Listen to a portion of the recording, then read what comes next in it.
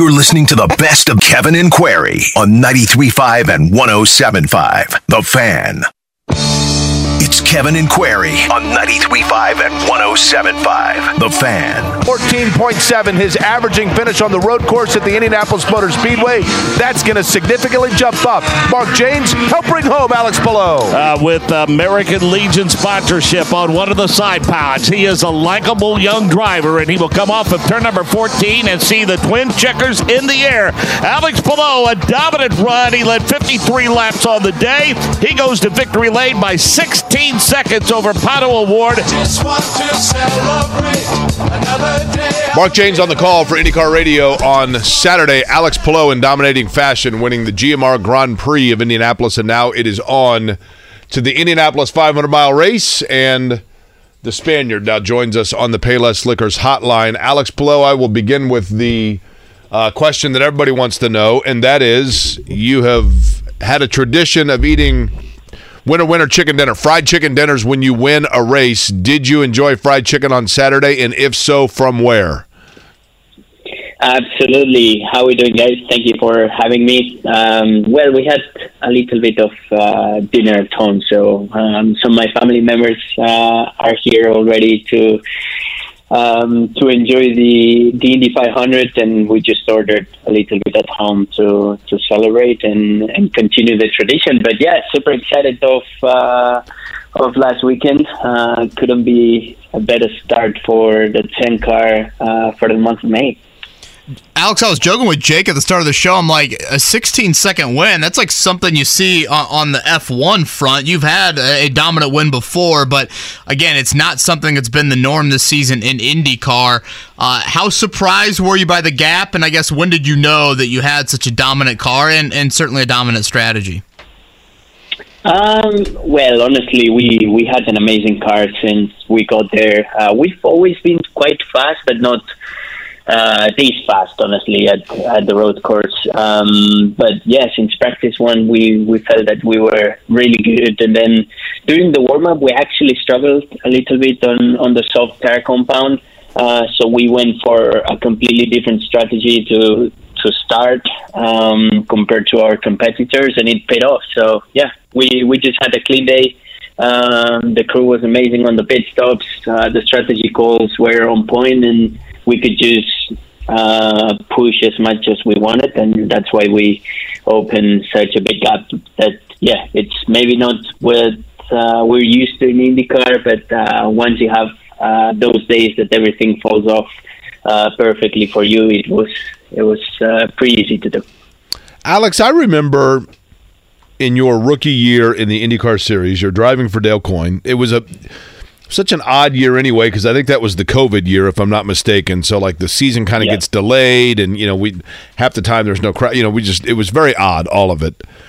And I recall running into you at Mid-Ohio and saying to you, you know what, I know the results haven't been there, but like I think you've been really impressive this year as a rookie. And you said, man, I need a big result this weekend because I've got nothing for next year. I got no sponsorship money. I don't have anything in the hopper. And you didn't have a great weekend. I can't remember what happened. You got punted or something. But yet the opportunity comes with Chip Ganassi, and then your career takes off. And we know, for those that are unfamiliar, last year after your second year with Chip Ganassi was, of course, when you announced that you were going to be going to Arrow McLaren. That went to a litigation, and your contract was such that you're still with Chip Ganassi, and you're still winning races and seemingly working well with them. Has this all to an extent been at times almost too hard to handle because it has come so fast? No, I mean, yeah, it's true that at Mid-Ohio that year the situation was not great.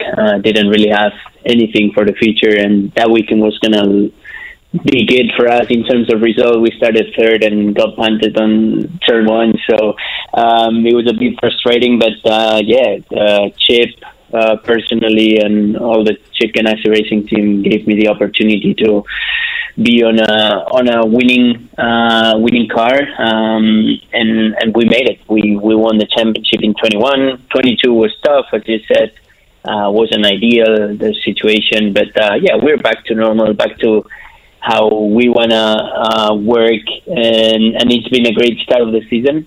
We've been always there fighting for the races, and we had the first win of the season this past weekend. So yeah, we're looking strong, and hopefully we can keep it going now for the 500. So will you engage in conversation with them regarding extending a contract with Ganassi, or is it kind of an understood from all parties that at the end of the year you will likely be moving to other pastures? Well, it's still not 100% sure what we're gonna do.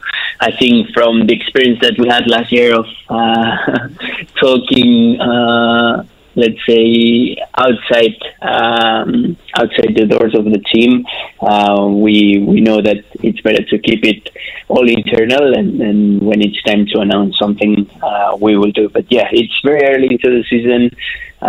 We're focused on like each race weekend, and hopefully we can keep on winning races.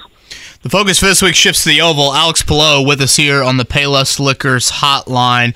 Alex, certainly a couple years ago, quite the duel with Helio Castroneves late in that race. But I actually want to go back to maybe when, I guess, was the first time that you set eyes on the oval at IMS, and what were your first impressions when you got out there on the track? Yeah, obviously it was...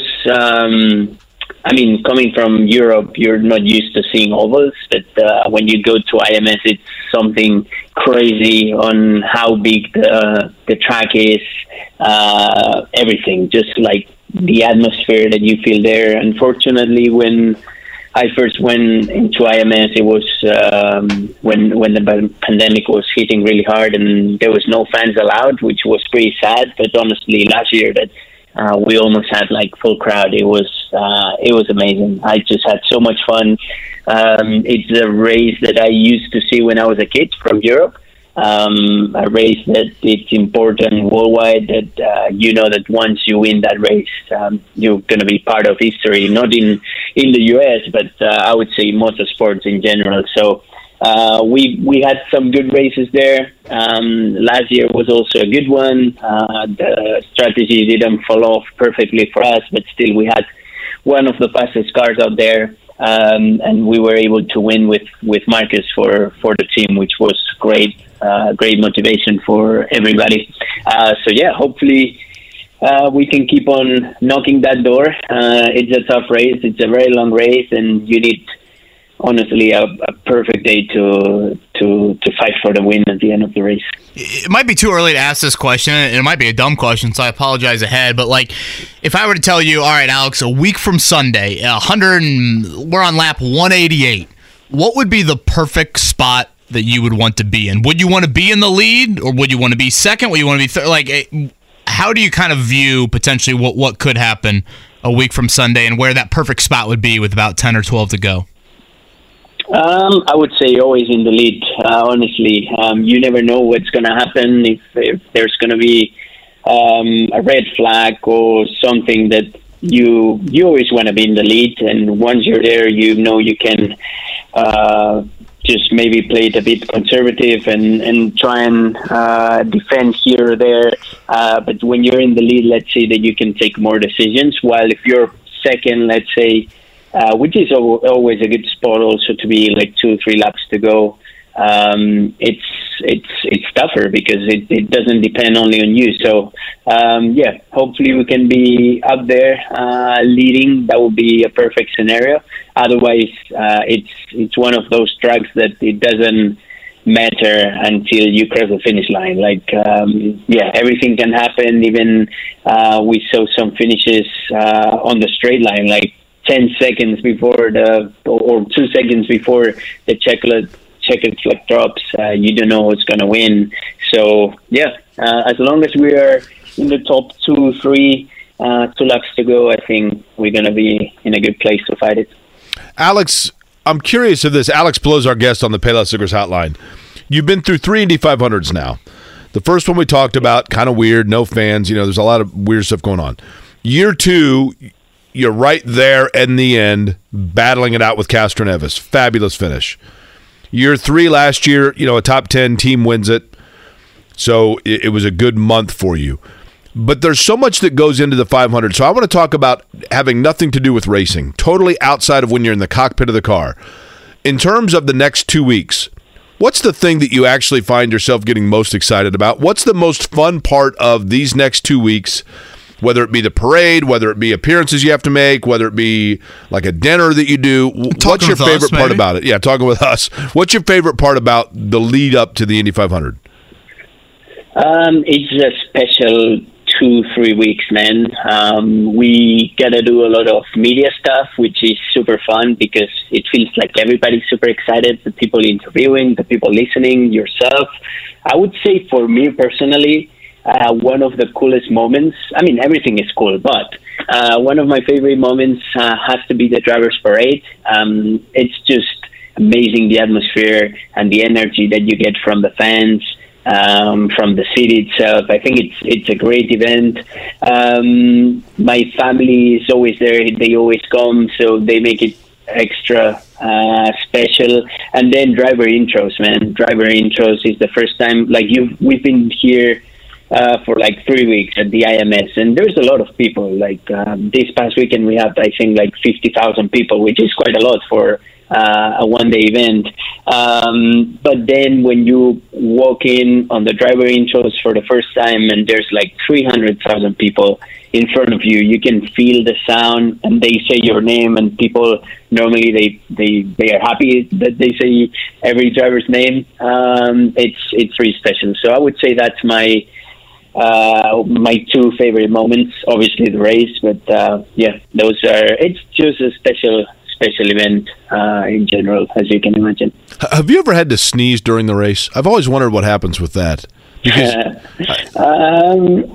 honestly, I don't think like while driving fast, just because I guess the adrenaline doesn't allow you to sneeze or something, but when there's, let's say, cautions and you relax a little bit more, obviously I had to sneeze and stuff like that, but nothing more than that. So I'm pretty good. That'd be kind of messy in the helmet. And Jake, I guess I blame you for this, but while we're on the bodily fluid talk, Alex, when's the last time that you go to the bathroom on Sunday morning before race day, if you don't mind me asking? Right before you get in the car, probably. Yeah, I mean, as late as possible, but normally it's right after driver intros, because before driver intros, we're all in the green room, we are doing media stuff, then you're waiting for driver intros, and then there might be a gap of like 5 to 10 minutes maximum before the anthem. You need to run, try and get a bathroom that is not occupied and do the last one. But it's always hectic for all the drivers. Normally we see each other waiting to try and get the turn there. It's important to do it. I mean, we have to be really hydrated, so you normally need to do many stops before the race to try and avoid having any issues. Alex, last thing from me. I had the pleasure, as I've probably only told you 50 times, in October I was in your hometown of Barcelona, which was absolutely beautiful. I thought the people were fabulous, the food, I mean, everything. I cannot recommend it enough. I thought it was clearly one of the great cities in the world. I know for a time you lived in Indianapolis. Do you still call Indianapolis home? And from the time that you did live here, what's your favorite thing about Indy? Yeah, absolutely. I live in Indianapolis. It's my third year, I believe. Yeah, I love it. I mean, the only thing I struggle a little bit more might be the weather compared to Spain. I mean, in Spain we have an amazing weather, and here now it's good. But I mean, we have a lot of cold for a Spanish guy. But I don't know. Honestly, I really like the area where I live, the people as well. I don't know. I just have my routine here with the team, with the gym, and I love it here, honestly. We have a lot of fun. There's quite a lot of things to do during summer outdoors, which I love. So yeah, I'm really happy here. If you guys could change a little bit the weather, make it a bit warmer, that would be welcome. Otherwise, yeah, I'm still good. Yeah, we'll get our magic powers on that. Okay, last one, Alex. Something I love to do during the month of May, particularly as the race inches closer. I love to watch like old finishes, particularly I feel like over the last 10 to 12 years, we've had some great ones. You were part of that just a couple years ago with Elio, like I mentioned. Have you gone back and watched that finish in particular? And if so, how many times? Yeah, absolutely. I don't know, more than, I would say, 50 times. 50-5-0? Yeah, for sure. Maybe more. I mean, I like to analyze everything. At that time, honestly, I don't think I did something wrong. I just didn't really have the experience. It was my second Indy 500. But, before last year, I wanted to get ready. I watched it many times, and this year I've been watching it quite a lot. It's painful, but honestly, you learn. You try and say, okay, if I'm in that situation again, what should I change, or what can I try and do to avoid getting overtaken or to try and pass? And yeah, I agree with you that the last 10 years we had amazing finishes, and also it's really close to what we drive now in terms of downforce and power. Like if we go back 15 years ago, they had different downforce, and therefore the way they drive, it's a bit different. But hopefully we'll be ready for it, and hopefully we can be happy once the race is finished. I think on YouTube, Alex, they actually have the last few laps of that duel with Castroneves synced to the radio broadcast. So, I would encourage you to partake in that just to accentuate the experience by hearing the dulcet tones of the radio announcers, for what it's worth. Right? Will do. Alex, congrats again. It was dominant over the weekend, and I know getting in the car tomorrow, hopefully weather permitting, starts a pretty fun 2 weeks for you over at the Oval. So thank you for the time this morning. Good luck a week from Sunday, and certainly we'll be rooting for you. Thank you so much, guys. Have a good one. All right, 9 o'clock hour here. Kevin and Query, it's going to be a busy 9 o'clock hour. Bob Kravitz in a few. Alex Palou at 9:30, and then, as we'll do with the pop quiz all week long, a pair of tickets to the 500. What did Doug Boles say with us earlier? He's expecting over 325,000? Correct. I think 330 is a fair number. So 350 is what he said for the 100th, and I believe the expectation is this will be the biggest crowd since the 100th. Pretty impressive. And I know that, there was, I think a lot of people had the concern, myself included, of what would happen after the 100th. Would the attendance drop? And kudos to them for seeing to it that it is not. Bob Kravitz is with us here from The Athletic. Significantly, I should say. He joins us now. Bob, I don't believe you had much of a racing background before arriving to Indy a couple decades ago. Do you have a favorite Indy 500 story, Indianapolis Motor Speedway story you've written over the past 20 years? Talking to Mario Andretti about 50 years since he won here at Indy, that was a lot of fun. Sitting and drinking bourbon with Alexander Rossi and writing about him. My memories are not so much, a spin and win or that kind of thing, or anything from the race itself. It's what I find interesting is the month or the couple of weeks leading up to the race and some of the things I've gotten a chance to do. So those are the ones that kind of stick with me. Bob, I have always said, and maybe I've even said this to you on the air before, but you would be a perfect person to ask this because you grew up in the Long Island area, if I'm not mistaken, but in New York, you were an Islanders fan. I have always felt that the Indianapolis 500 and open wheel racing on ovals in particular is very similar to professional hockey. If you grew up in a market that has it, you really enjoy it, but it's nuanced enough that the outsider that doesn't grow up with it kind of wonders what all the hubbub is about. That's exactly right. I remember telling our friend, the late Robin Miller, Robin and Kurt Cavan and all those guys helped me quite a bit in the early years when I had absolutely no idea what was going on, as opposed to now, which is have a general idea of what's going on. And like I said to Robin, yes, I grew up with hockey. It's in my blood. If there's something. If Ted Lasso is on and a hockey game is on, I'm watching the hockey game. That's how serious I am about it. But look, if racing isn't in your blood, like most of the kids that I grow up with out in New York, you just don't get it. Our idea of motorsports is taking a cab down Fifth Avenue in Manhattan and watching them try to avoid major crashes. That's our idea of motorsports. It's Bob Kravitz. He's with us here from The Athletic. Bob, tomorrow night, one NBA franchise going to have things shift a whole lot for them if the ping pong balls bounce the right way. Since the lottery has changed how it works, I mean, now you've seen teams in the Pacers position with the Pelicans go from 7th to 1st. I guess the question that I will ask you is, do you think it's like a foregone conclusion? And obviously it probably depends on what happens tomorrow night. Do you think it's a foregone conclusion the Pacers spend this pick on a rookie, or do you think this is something that could and might be moved here via trade? No, I think they spend on a rookie. If they do anything, they try to move up with some of the other picks that they have. But this is such a good draft that I can't imagine a lot of teams would be real enthusiastic about trading those picks. I think they stay where they are. There's a couple of kids who fit the bill perfectly. Whitmore, Walker.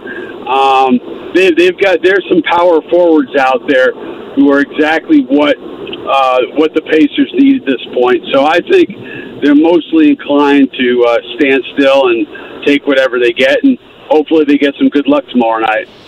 Any thoughts on what Zach Edey would need to hear here at the Combine coming up this week or the rest of the month to keep his name in the draft?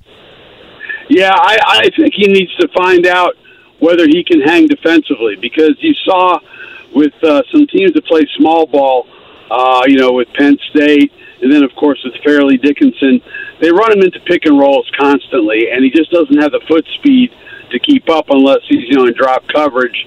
And so I think Zach has to find out whether he can be a guy who would make a difference defensively. Look, 20 years ago, he's a top 5 pick, 25 years ago.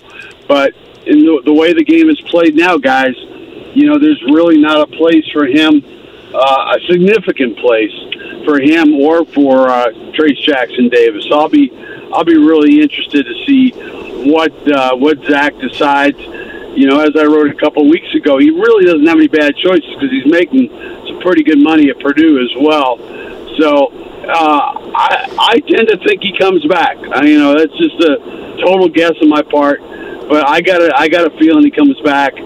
I don't think he can improve his stock measurably, but I think talking to him after the Fairleigh Dickinson game, I got the sense that he was going to look at it and listen, but that's not exactly what he wants to do. I think he wants to come back to Purdue and enjoy another year in front of the best fans and probably the best fans in the nation. And Bob, what's funny about that is, and I get it for Purdue fans, just what an overall gut punch that FDU game was, and to lose to a 16 seed in the tournament. But the reality is that might have actually been the thing that makes Zach Edey return, because if they had gone to the Elite Eight of the Final Four, then there's very little for him. I mean, doesn't that leave the taste in his mouth that he's going to say, I've got to go back and make good on that? Yeah, a little unfinished business. Right. Look, Trace Jackson Davis only came back because he got COVID just as the Combine was beginning, and he told me, point blank, that he was headed to the pros going into the Combine. But he had some unfinished business, and I think he really, really enjoyed his last year at IU. And I think that could be the case for Zach Edey. Again, I don't know his financial situation. I do know that he makes close to $1 million at Purdue. So it's not like we're going to be passing the hat for him either way. Bob Kravitz from The Athletic. I hope he's still there. Bob, do you got us? I am. All right. Yeah, there's a weird pregnant pause there. Bob Kravitz from The Athletic with us here on the Payless Liquors Hotline. Shifting gears, Bob, it's the first time we've chatted with you since the draft selection of Anthony Richardson. Colts rookies back in the building today. They'll be with the veterans the rest of the spring off-season program. What did you think of the swing for the fences with Anthony Richardson?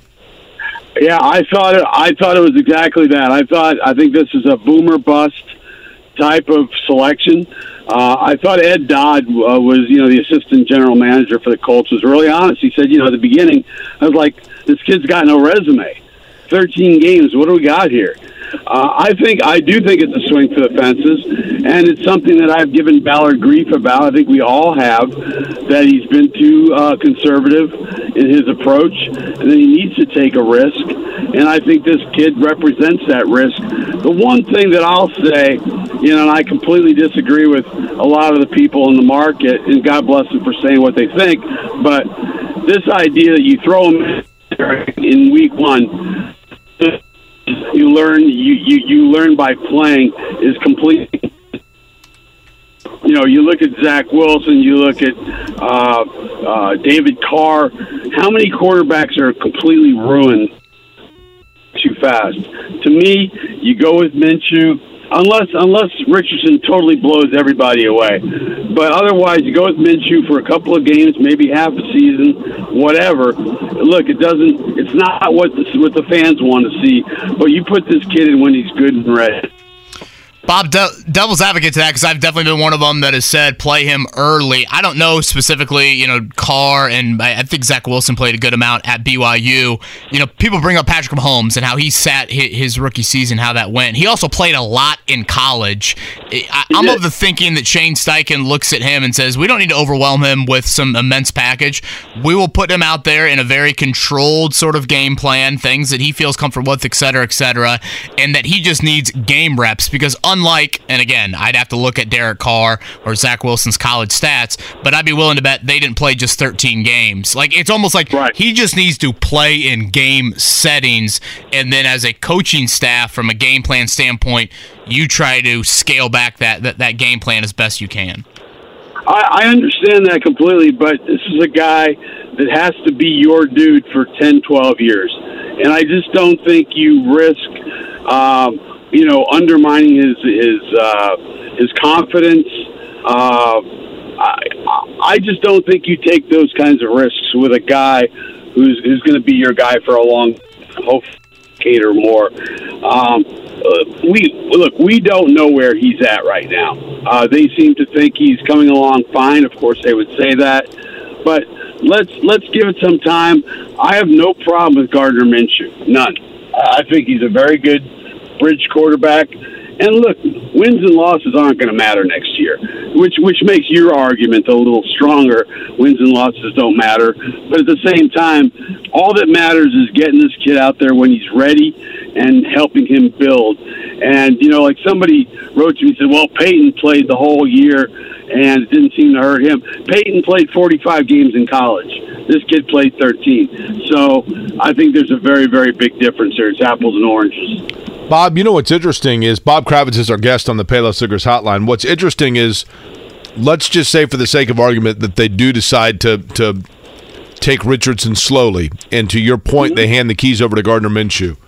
It's entirely possible Gardner Minshew could be their best starting quarterback since Phillip Rivers in terms of reliability. Now, maybe he's inconsistent, but I'm with you.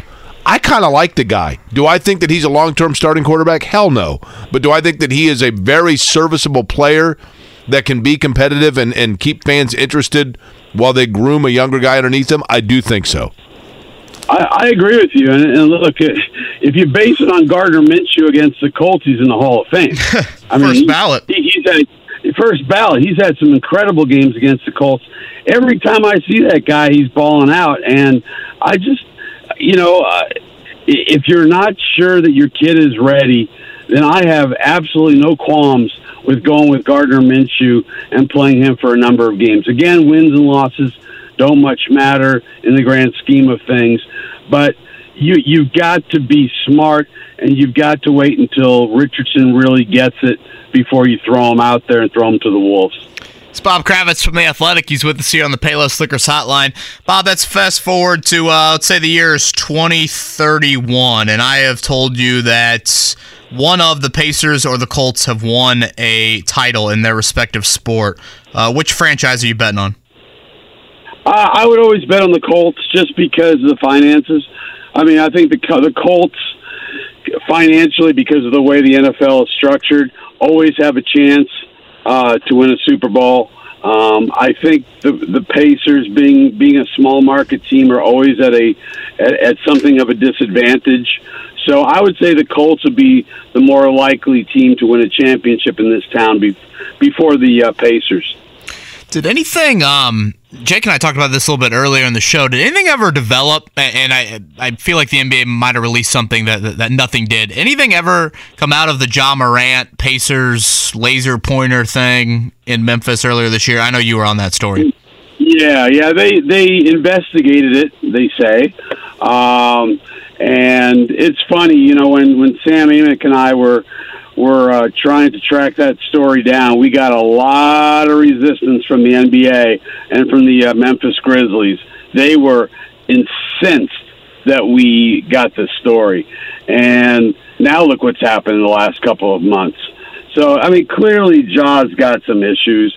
I'm not smart enough to know if it's mental health. I'm not sure if he's just a bad guy. I don't know what the deal is.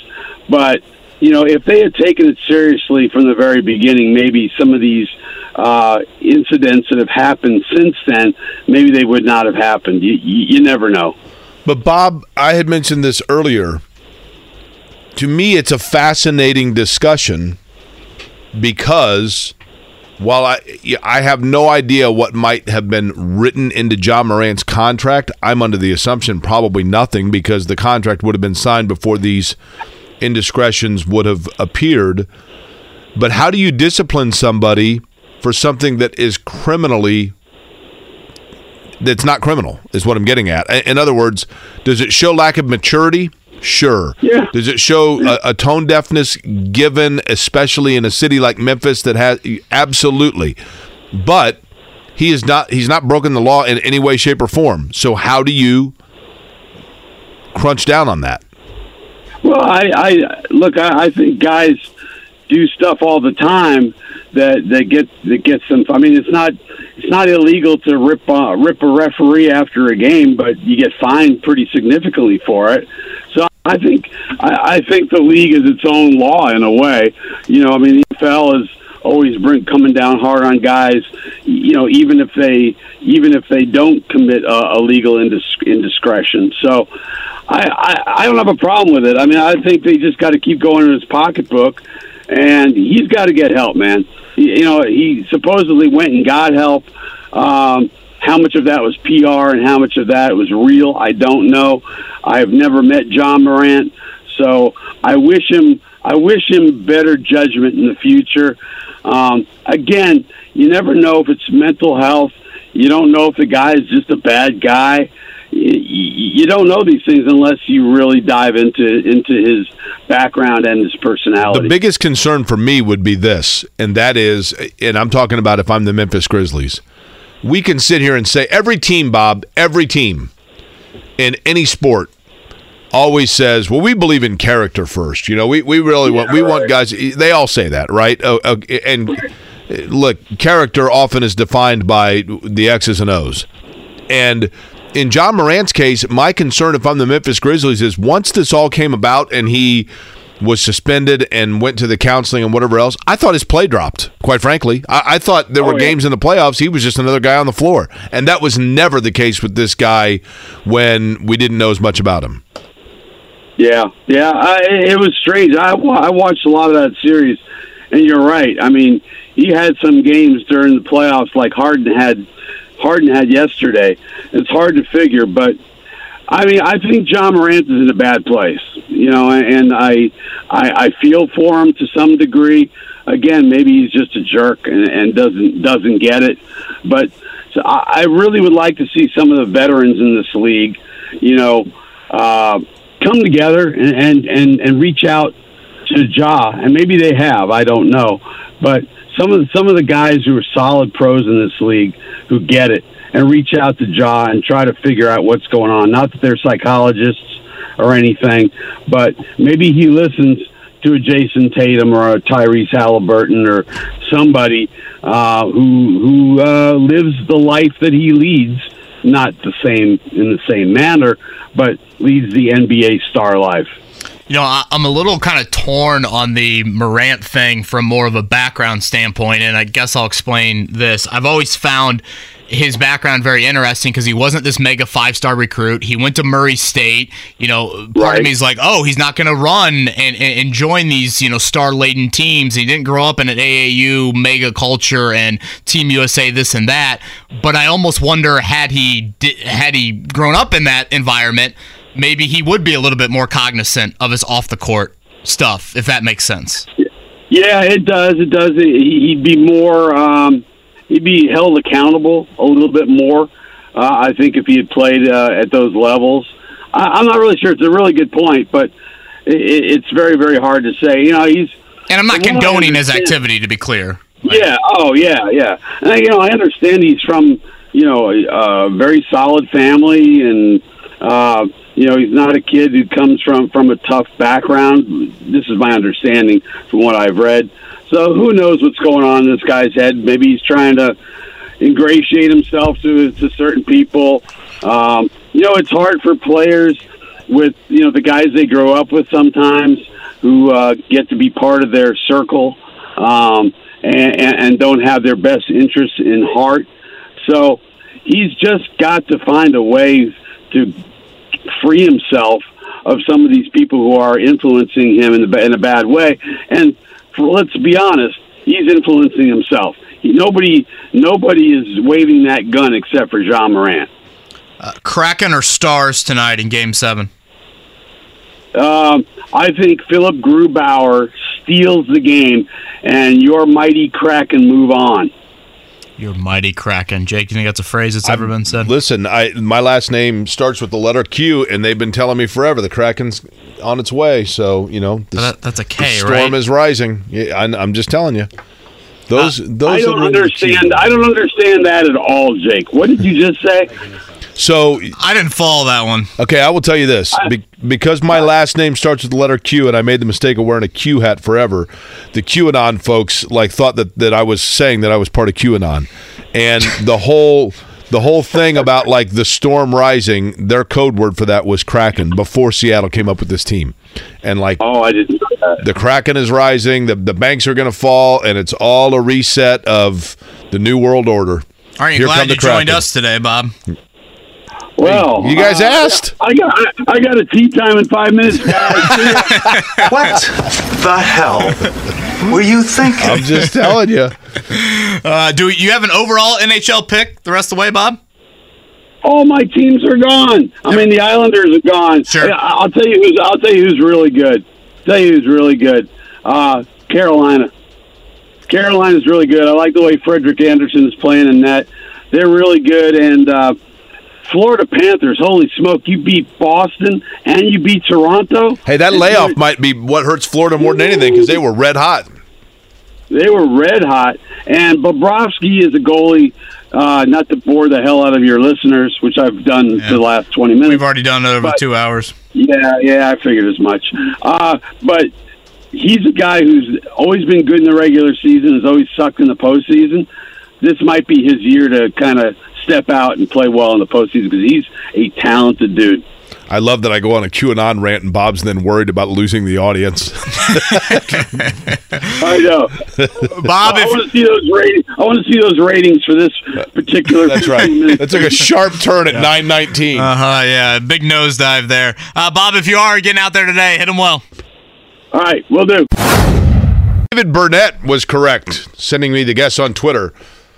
In terms of the number one overall selection in the NBA draft, that of which had the highest single-season scoring average as a rookie, was 1961, Walt Bellamy, the pride of New Bern, North Carolina, and Indiana University for the Chicago Packers. 31.6 a game, narrowly edging out Oscar Robertson, who was at 30.5 the year before.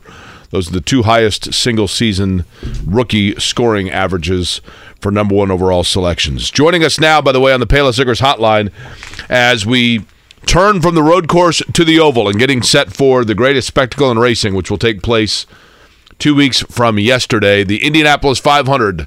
Doug Boles, the president of the Indianapolis Motor Speedway, joins us. Doug, I'm going to begin with this, and it's going to sound like I'm carrying water. That's not my intention, but for the road course of the GMR Grand Prix, my broadcast position is the top of the Southeast Vista. So I am looking out over the Indianapolis Motor Speedway from the southeast corner. And about halfway through the race, I just kind of had this epiphany in looking across the way at turn 4 and down. Of course, I can't see the main straight, but I can see the seats in turn 1 of the oval I'm talking about. And I literally thought to myself, this is the biggest crowd I've seen since the first year that they did this event. Now, were my eyes playing tricks on me? You know, I appreciate that you noticed that. So I got a call early during the day from our team as we were trying to look through things to figure out where we were, and we felt like it was definitely stronger than anything since 2017. And then as we looked at things after the event and went through all of our bag sales, you know, because people can still do walk-ups and a lot of the other things, that we ended up having the best attendance we've had since the first race. I think, to be really transparent, 2015 would have been a bigger crowd, but 15 and 16 were both plagued by a little rain, so the walk-up wasn't quite the same on those 2 days as it was over the weekend for us. So it did end up being the second largest, although I think had weather been nice in 15 and 16, those two might have eclipsed this one. But yeah, it was a great event. And approximately, what is that number, Doug? So we are closing in on 50,000. We were we were right at 45,000 last year, and I haven't gotten the official number yet. It's over 48,000. And I was hoping it'd be a little closer to 50 by the time I get the official number this morning. But we had about 70,000 people over the weekend. Right around 20,000 people showed up on Friday, and then a little over 2.5 times that on Saturday. I thought you posted a really cool video late Saturday night of, you know, a heavy load of workers already going to work on, you know, changing the road course into the oval configuration. And my novice brain just was like, wow, does it really take that much work? And why the sense of urgency on Saturday night? Feel free to fill me in on how much work that is and why that's needed when, you know, guys aren't getting back out there until tomorrow. Yeah, well, because you never know when weather's going to be bad, and if you've got lightning, nobody can work. And so in Indiana weather, if it's nice after the race is over, we're going to move as many of those massive concrete barriers as we can move and get set so that we can start putting fence panels on them. And you got to connect all those. First of all, you got to deconnect all of those concrete barriers and then connect them. So if somebody does impact them, not one barrier that's moving, you're transferring that weight through all the barriers, and you got to get fences in. But we've learned our lesson by procrastinating, and then when weather comes, guys can't go out and work, and then you really get yourself in a situation where you could delay the start of the event. So it's absolutely critical that we get started right away. Doug, I'm going to ask kind of an odd question, I realize. Doug Boles is our guest because I hate even jinxing anything with weather conversation, right? But somebody asked me this, I think it's a good question. With tomorrow being the day that practice gets underway for the Indianapolis 500 with a variation of schedules, but for the most part, between 9 and 6, there are going to be opportunities to see cars on track. For people that buy like single day, I don't know if you can buy like single day badges or whatever it may be, but if you have bought stuff that is good for only tomorrow, if that's even a reality, and things are completely washed, does that stuff transfer to the next day? So you can't buy a single day credential, so that's not a challenge. Okay. If you buy a practice day ticket, your practice day ticket is good for any practice day, so it's not specific to a day. So if you've pre-purchased a practice day ticket and you wake up tomorrow morning, you decide you don't want to go, or you wake up tomorrow morning, it's raining, you can use that ticket, at some other point in time. So there shouldn't be an issue for anybody, especially for these first 4 days of practice beginning tomorrow. That it's an impact. The only place where it would impact you is if you're a guest of Jake Query and his fancy suite that he has on Tower Terrace, and you were a guest for tomorrow, and it rains tomorrow. You are likely you would have to talk to Jake Query to find out if he wants you to come back the next day or if he's already got 80 customers coming the next day. That's right. The only place it might impact you. Well, and from that, I can tell you, for me, hey, the more the merrier. Just come any day you want in my suite, right? It's not really how it works. I think you should. And make sure you ask the yellow shirt to point you to Jake's suite. It'll be right. Yeah, where they send you. Yeah. Official name Jason Lloyd Query on the outside of that. Hey, Doug, for me personally, everybody has their thing in preparation for the Indy 500 that is like the mental hurdle that like keeps them awake at night. For me, it's figuring out, making sure that I'm at the track in time on race day, and then that I've got a parking spot. Those are like my two big things.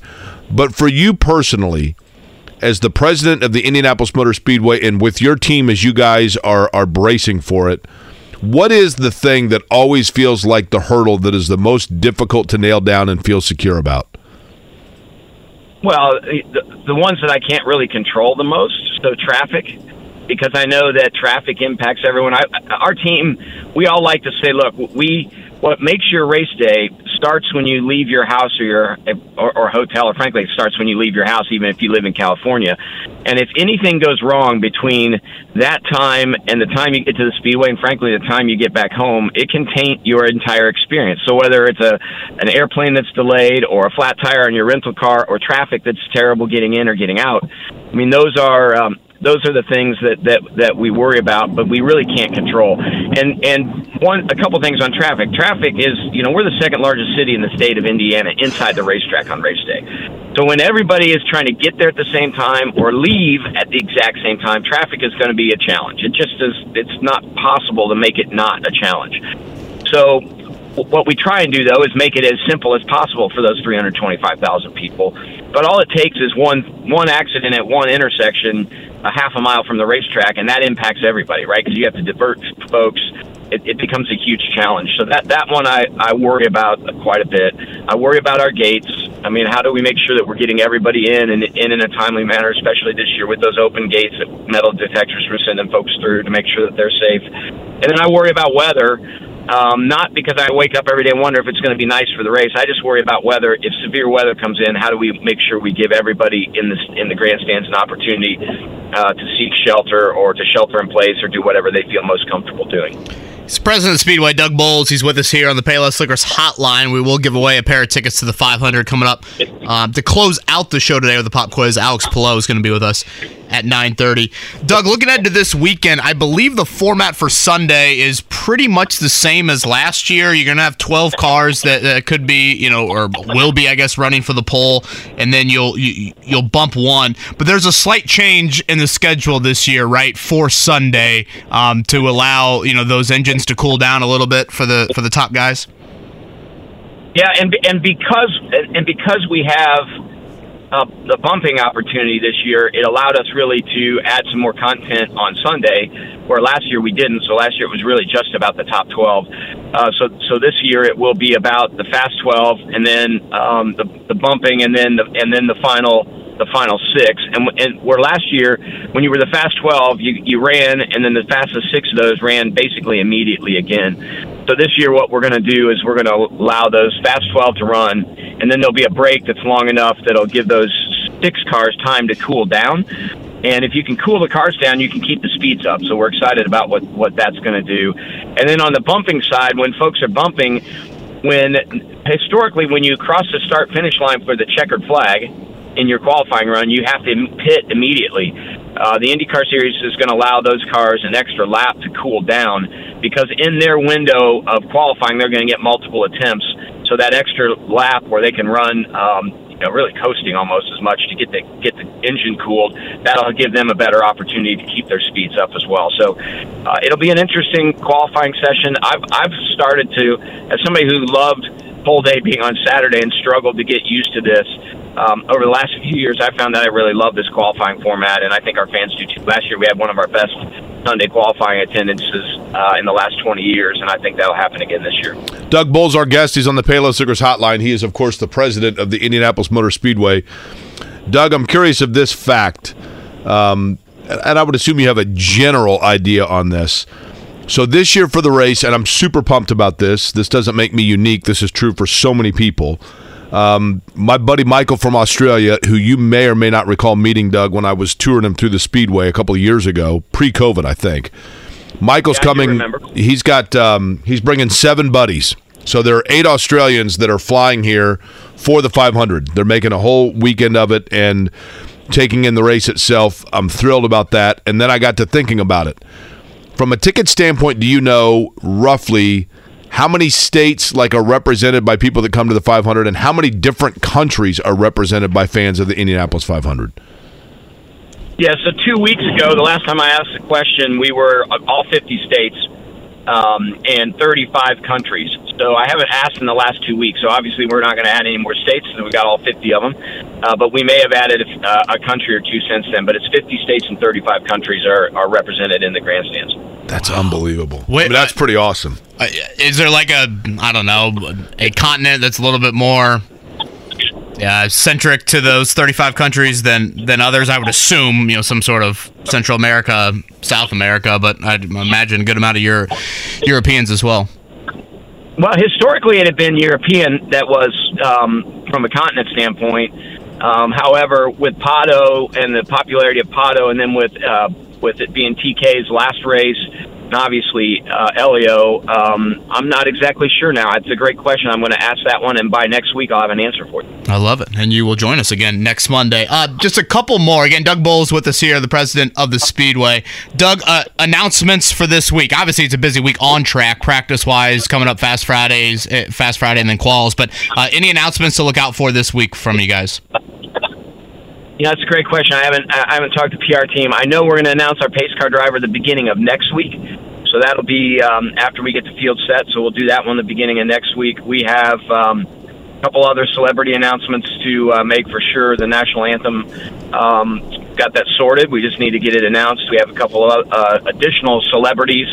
A couple I'm pretty excited about. I don't know if we're doing those this week or next, but those are coming up for sure.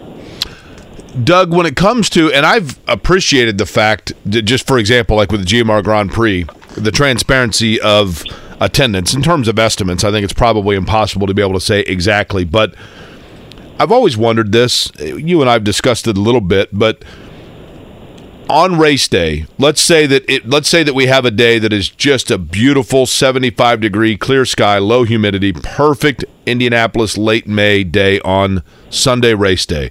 So you get walk-up if they're still available. And I'm looking out throughout that massive facility, including the people that are in the snake pit, that are listening to Shaquille O'Neal, including those that are, on the grounds and in the suites and everything else. Not to the exact, but what is a realistic number, relatively speaking, of what the Indianapolis 500 would host? Well, I think, obviously in 2016, when we sold it out, we were right at 350,000 total people in the venue. And then last year we were close to 325,000, and we're going to be right in that neighborhood again this year, slightly more. So that's really where we are. Our walk-up on a traditional walk-up day, if it was a beautiful day, I think you could anticipate somewhere in the neighborhood of 10 to 12,000 people that didn't have a ticket that decided race day morning they were going to come. That would be a pretty big walk-up. Back in the day, the walk-up used to be a lot larger, but the pre-sale was smaller. So our fans have gotten to the point where they realize that they want better seats. If they want to make sure they get to the Speedway, they're buying earlier than they used to buy. But I would say you'd be in that 10 to 15,000 range of additional people that would walk up if the day was just a perfect Indiana May afternoon. Think about that, Kevin. Nearly half the NFL draft right there to watch the Indianapolis 500. Why do you even have to go there? Doug, last one from me as we thankfully move away from that one. Jake and I were actually talking about this, it might have been last week. What's new with that Caesars Lounge? I think you guys opened this up last year. I never got to kind of peek my head in there, but is there anything new on that front? Can you kind of explain for our audience what the thought process was behind that? Yeah, so last year we experimented with having a sports betting lounge on property, and it was a good experiment. The challenge with it was, if you think about it, especially race day when we have our largest number of people, the vast majority of our customer sits outside of the oval. So to have that inside, it was not really easy for people to get to. It worked okay on practice days. So we went ahead and we've changed that this year into it's really a grab and go. One of our biggest challenges last year was our throughput of our concessions, making sure that people were able to pick up a Coke or a beer or whatever they needed as quickly as possible. So when we did that this year, now you walk in, it's a grab and go. So you've got your Pepsi coolers are full there, you've got beer there, you've got some hot food, just some stuff you can pick up and take on out with you. And this is located exactly where? It is located in the infield, behind the pagoda, near what we call our plaza stand, our big concession stand in the pagoda plaza area. So on the south side of the pagoda plaza. It's kind of like right by where we broadcast for Carb Day, right, Jake? Correct. Yeah, close to that. Mm-hmm. Doug, I wanted to also make people aware of this. I think it's important to reemphasize the last time that we had you on, and I would assume this is something that is still worth mentioning. You kind of wanted at that time to make clear that people were aware of situations with their prepaid parking, and I would assume that is still something that people need to be aware of, correct? Yeah, absolutely. We've had a lot of people actually show up in the office with the fake parking passes that they've purchased on secondary ticket market platforms, and just been trying to help those folks out to make sure that we get them sorted with proper parking. But that still is a problem. So if you're buying anything on a secondary platform, just know that we can't help you if it's not real when you show up on race day. So if you purchase something there and you're a little concerned about it, especially the parking passes, because those have just been photocopied basically, call the ticket office at 317-492-8500 or come on in the ticket office and we can help you work through that. Doug, any hint on the pace car driver? No hint on the pace car driver, although I think you guys in particular will like it. I'd consider that a hint, Jake. I do too. Jake Corey's brain churning like Alex Palou's wheels on Saturday at the Grand Prix. Doug, see, unfortunately, it can't be me because I'm hosting 80 people in the Turn 2 suites, right? Yeah, I don't know if your ego would fit in the cockpit either. That's right. On that end. Doug, great stuff with us all month long. Really appreciate it, and enjoy, hopefully, fingers crossed, looks like pretty good weather the rest of this week. Looking forward to talking on Monday of race week. All right, guys. Thanks so much for having me.